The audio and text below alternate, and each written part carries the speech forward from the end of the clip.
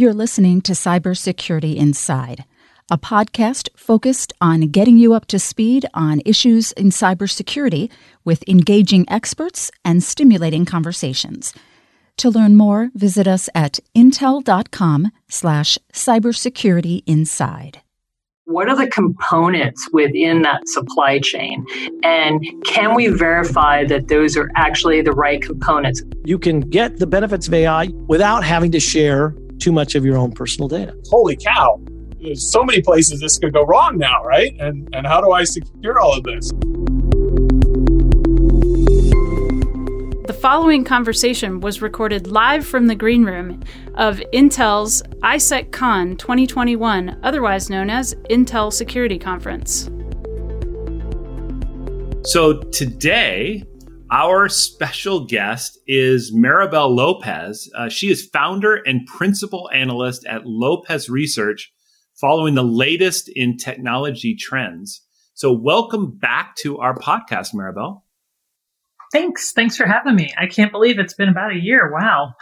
Yeah, Maribel was our very first podcast guest, and this was back in the day before we did video. So today, what we wanted to do was really talk about some of the trends that have evolved over the last year, and then also get your perspectives from a very high level. What are some of the trends that maybe caught you a bit by surprise, or maybe a little bit bigger than you'd anticipated from when we spoke a year ago? I think when we spoke, one of the things I was really focused on was this move to remote work and the potential for that to open up a lot of security vulnerabilities. People having older hardware that might not have been patched, a lot of phishing.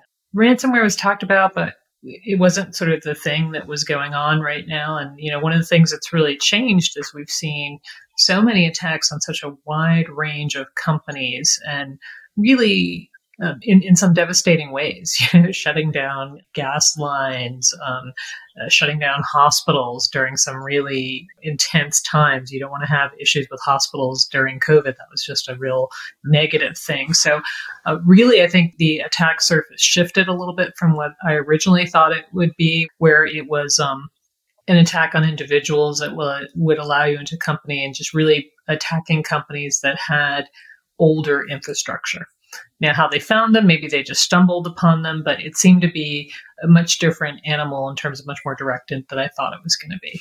You're saying now it is more directed and targeted, whereas before it was more opportunistic? I feel like there's definitely more targeting going on than there had been in the past.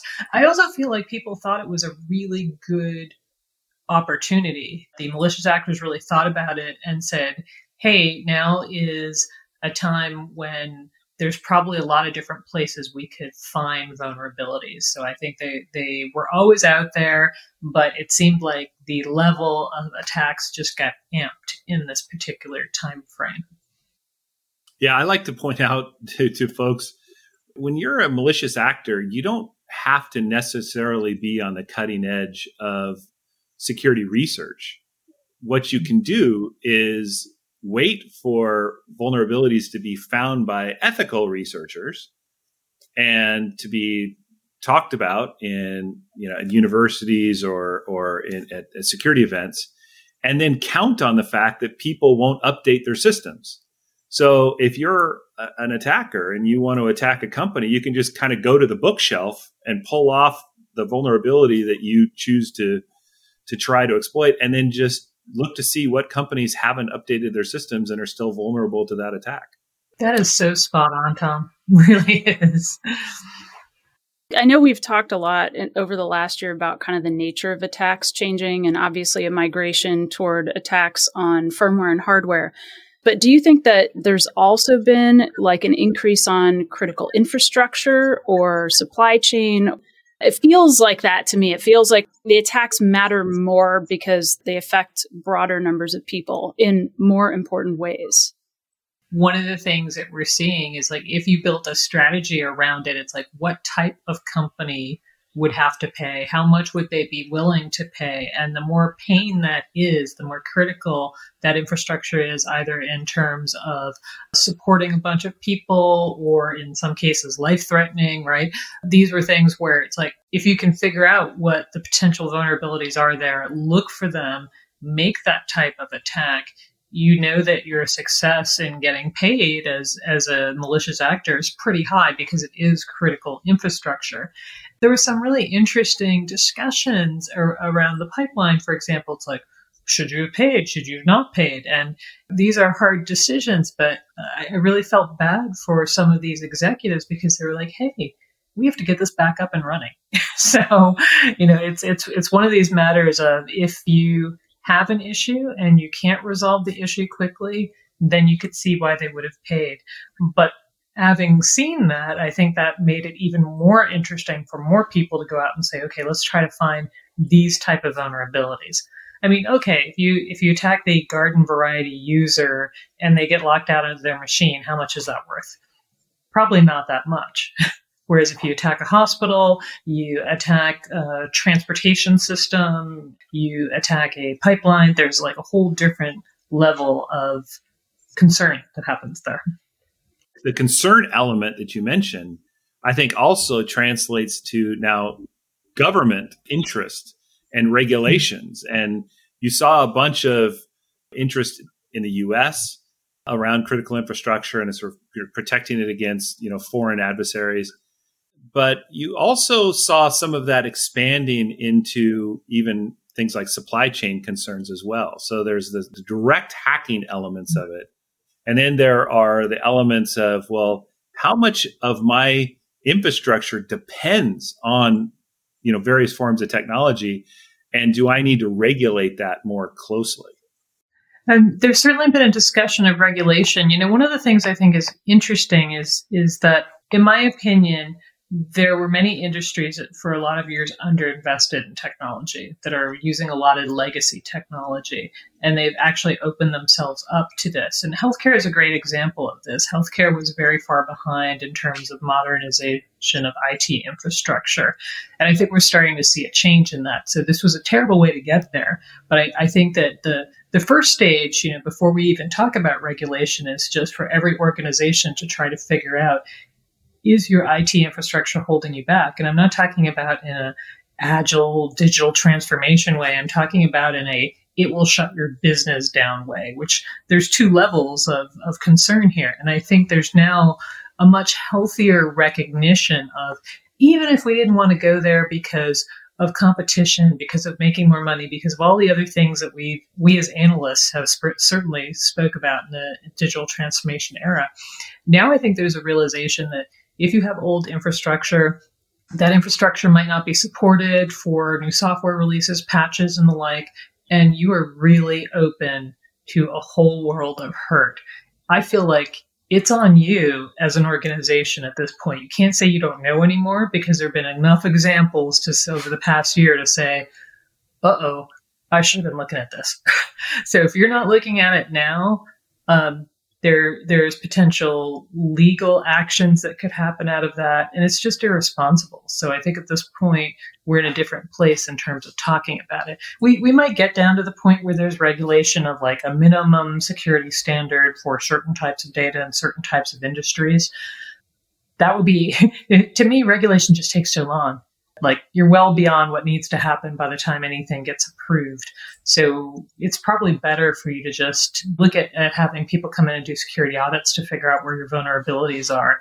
Think about how old certain infrastructure is. Is it 5 years old, 10 years old, 20 years old in some cases?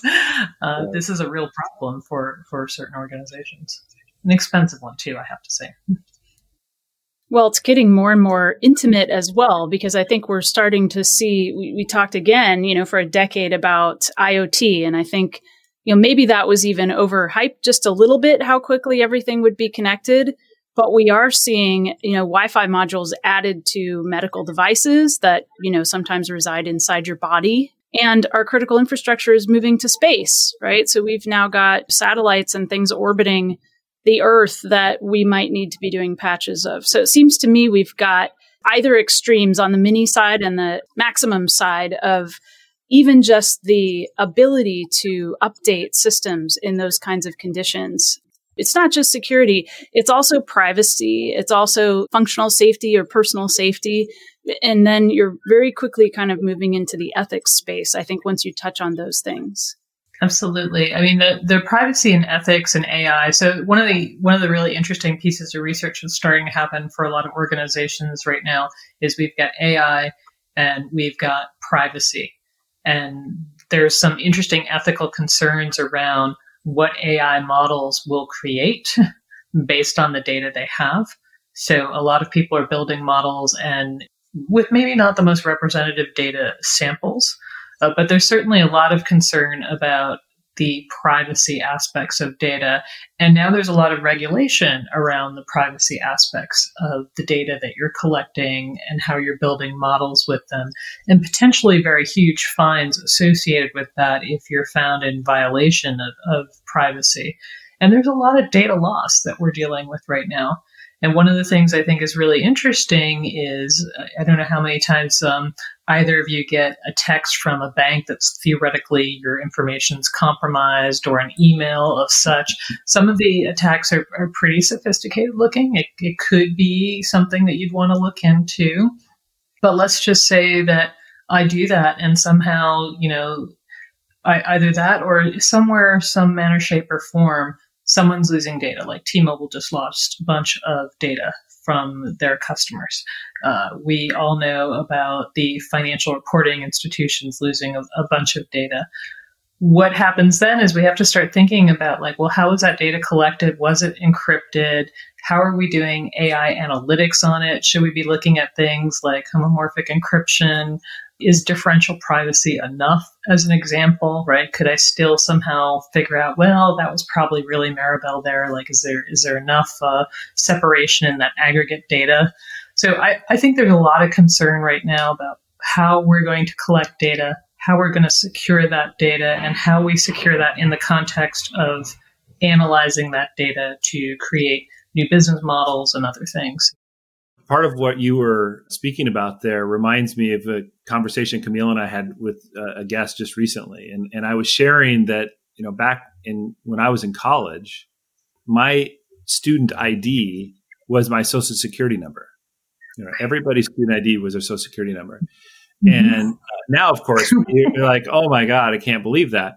But as the guest pointed out, well, what could you do with your social security number back then? Sharing that kind of information wasn't as critical. But if you think about that, not from a privacy standpoint, but you think about it from a security standpoint, and the more interconnected things are, and the more that we rely on these new capabilities, like, for example, the fact that maybe all the traffic lights now are all connected to each other, that poses now a very different sort of security angle as well. So yes, we get the benefits of having smart traffic lights, but now that opens up a potential security exposure that they can create chaos in a city and create gridlock if that infrastructure gets hacked. So it's great on one hand, but from a security perspective, as security professionals, we have to realize now our job is getting bigger and bigger and bigger by the day because of all that interconnectedness that's happening in really about every aspect of our life. Actually, I want to pile onto that really quick because I did a What That Means with Claire Vishik, who's a fellow at Intel, and one of the things she focuses on is privacy. And the very example she gave of where security and privacy can sometimes even conflict was just what you said, Tom, the sort of traffic light. It's hypothetical, she said, right? But consider the concept of traffic lights all linked also to all of the automobiles. And so they may be reading information about your car, where it's going, its plans. However, that then means your privacy has to be preserved also. So it's not the business of the traffic light to link the trajectory of your car with the individual in the car. But in preserving the privacy, you sometimes run into these conflicts. Like if you're encrypting all of the private information within the vehicle, you may not be able to unencrypt it in time, certain information, to make sure that the traffic lights or signals or whatever can adjust for the safety of the situation. So just as a hypothetical, we're seeing how these things are super, interconnected at this point. I agree with that. There's been a lot of discussion about what kinds of data you collect about where individuals are. And that's been another thing that's been at odds with, say, government employees, understanding like where your public work people are at all times. On one hand, you want to be able to know where they are, send them to the right place so they can act on emergency, dig out snowbanks, whatever it needs to be. On the other hand, there's the, where everybody is at every waking hour of their day kind of thing. And some people didn't like that. So we're also running up against the concepts of how the workers feel about it. And in addition to the security of that. So there's multiple layers that we're trying to unpack on this. Yeah. Well, I wonder if we could maybe extend to another big topic that we've all read about, we've talked about, a lot of us have talked about it, and that's artificial intelligence. What do you see from AI? What's hype? What's reality? The greatness and the sorrow of AI is AI can take a lot of data and it can find a lot of patterns and insights very quickly. And I think a lot of malicious actors that are sophisticated malicious actors, as opposed to the group we were talking about earlier, are in fact using that to try to figure out, are there specific types of vulnerabilities we should go after, specific categories of equipment. You can send AI out trolling to look for things that have a certain characteristic to them in the net. So I think that it's a constant battle between the good guys and the bad guys, and both of them have AI tools. So I think that AI has been very good for a lot of the security solutions we have now. Almost every security solution I can think of is AI driven in some manner, shape, or form. If it's not an actual physical hardware thing, if it's a software thing, it has an AI component to it. But that is also being used on the other side. So if you ask me where we are and we put it into, say, like a baseball analogy, we're probably in the fourth inning of what's going on with AI. We have a lot of ways that it could still be improved. You still have to go and look through models to make sure they're doing what you thought they would do and that they're learning the way you think they should be learning. So that's not a whole autopilot thing at this point. So that means that there's still a lot of human in the AI loop. But, AI is definitely helping malicious actors do their jobs better. And therefore you need AI on the other side, I guess is what I would say. The counterpoint to that is, so, if they're using AI, you as an organization better make sure that you have some serious chops that have, AI and the security software that you're looking at. I think about another guest that we had where we were talking about artificial intelligence, and I shared a story, which I'll get slightly wrong, but a very, very long time for humans to create a computer that could beat the best chess player. When that happened, it became newsworthy that the great chess player was beat by the computer. And then evolution continued on the computer side, and to the point now where computers, they always beat humans now, basically. And somebody, again, this is where I got the facts slightly wrong, but the general gist of this is accurate. And that is that some researchers trained a computer with AI playing chess. And within a very, very short time, I forget what it was, a few weeks, I think it was, in that order of magnitude, the AI models cannot be beaten. The only thing that can happen is, ties. So to your point, the fact that if one side of the equation is using artificial intelligence to attack another side, unless you have artificial intelligence to help you, it's only a matter of time until you will be defeated, right? I agree with you completely that both sides will use artificial intelligence and detecting anomalies, making sure that's happened. But for sure, there's way more hype out there today than reality. We are still very early in this process with artificial intelligence. We have a lot more to go. But there is a fertile ground of research and work that can happen and will happen. I think there's big AI and little AI, right? So, if you relate AI to a human, AI is like beyond toddler stage, maybe going towards teenager stage, right? And the reason that that's important is I think we spent a lot of years getting AI was a child for a long time, right? Now I think AI is becoming much more sophisticated. But as an organization, sometimes I think we get hung up on like how advanced the AI has to be, as opposed to looking for ways that AI can be like really truly meaningful today without being like super like you're at the end of the strategy. So let me give you an example. One of the things we talked about a lot is using AI just to figure out if you have been breached, if there's some activity that's going on currently within, if somebody's just lying in wait for the perfect data or to set up the perfect attack. There were statistics that took 9 months to a year for a lot of organizations to figure out on their own. And if you can put in an AI solution and figure that out in a matter of weeks, that's a huge win because they don't know that you've done that. You can actually work on scrubbing that leak out of your system. And I think that's very super powerful. And when I say this, I don't want to demean like the sophistication of the AI. That's still very sophisticated AI that does that. But sometimes I think we get wrapped up in the all the way over there and the massive mega deep learning and all the stuff we can't do, when we have some really great things that, probably every organization could benefit from today. And that's what excites me about AI is that, that's something that you can really sink your teeth into and have some value today. I know, Maribel, you work with a number of Fortune 30 companies. So I would love to hear your insight into how are they convincing the board or the CEO or their peers that cybersecurity is something worth investing in? And are they having luck? So if you look at some of the reports of how long certain companies, large companies, have been down as a result of something, and then you say, okay, let's take this in our company. And if we were down for 4 days, how much money would we lose in 4 days?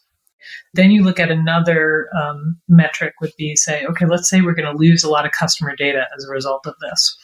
Well, let's look at who's been fined for customer data and how much that could be. So a lot of times showing a monetary output is something that people are really interested in. If you're talking to the CMO, that could be like an interesting discussion though, because there's money, but there's also brand reputation. So then it's examples of what happens to brands when they lose a bunch of data.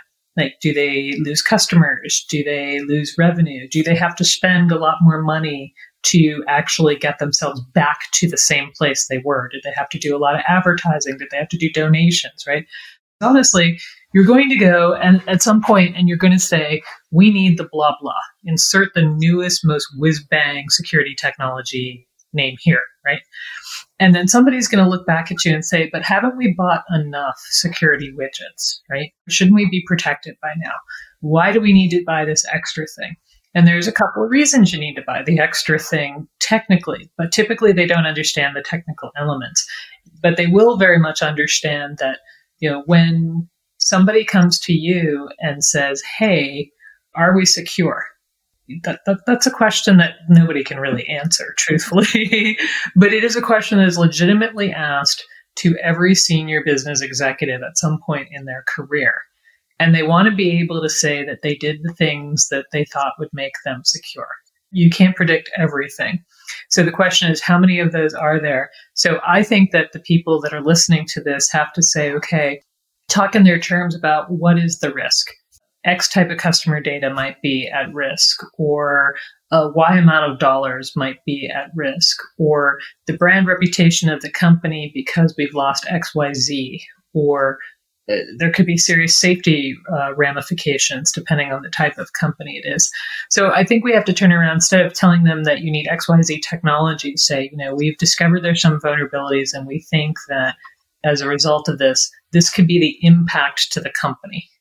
Yeah, I would just add that the advice that I would give is start first with the problem you're solving, as opposed to a technology first implementation or argument. When you're talking to your peers, to decision makers within your company, or eventually even to customers, you need to first bring them into the world of what is the problem. And you as the designer or the developer or whatever need to make them care about that problem. And if they don't care about the problem, they're not going to care about your solution. So first start with the problem. And then from there, once you have a great understanding of what problem really matters, then develop a technical solution to solve that problem.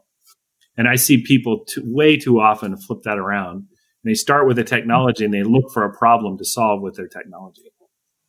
Well, and most business executives don't understand the technology. They don't understand the nuances of the technology. So in absence of them understanding the nuances of the technology, you have to just tell them, why it matters at the end, right? What's at stake for you? How is it going to impact your job? Exactly.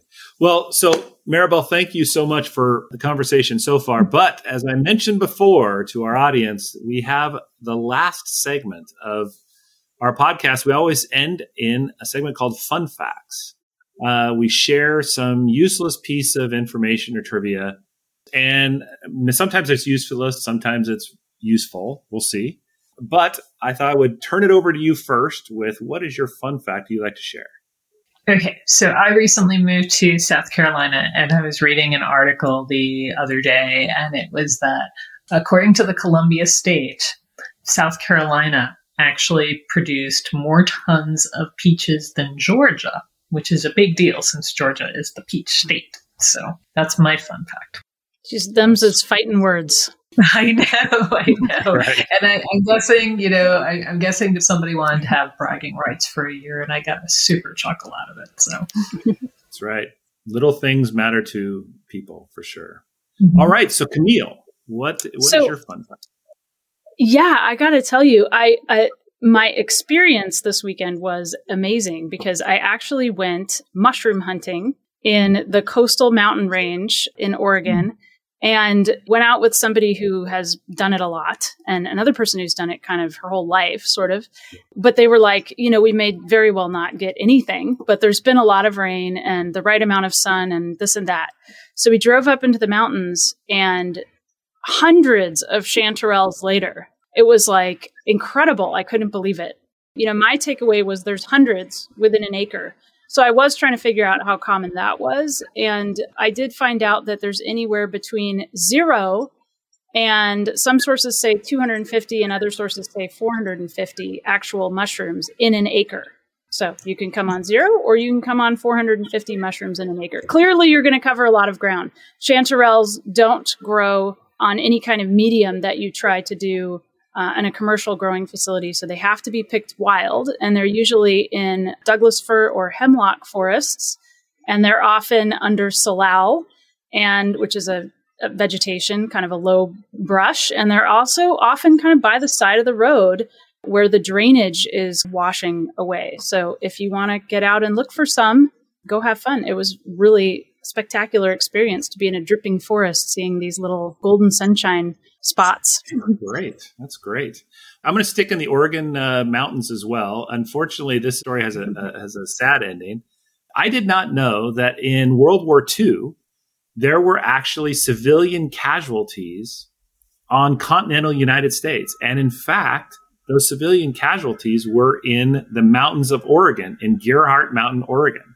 And those casualties were from balloon bombs that were launched from Japan. The idea was that these bombs would float over the continental U.S. Some of them made as far east as Iowa. The U.S. military got most of them. But in this particular case, there was a family of 5 children, that happened to come across one of these balloon bombs that had come down, and they triggered it. And they were the only civilian casualties in World War II on the continental U.S. That is dark, Tom. On that rousing note, I think I'm going to have to go. That's right. Yeah, but I didn't know. I wouldn't call that a fun fact, but it is, I guess, interesting that there was that tactic in the war. But with that, let's close out this podcast. I thank Maribel again for joining. And we thank all of our audience, our live audience. We made it through. There was no cursing. It was great. And we welcome you to view our podcast online, Cybersecurity Inside Podcast. And we look forward to having you join us there. And thanks for joining today. Take care, everyone. Stay tuned for the next episode of Cybersecurity Inside.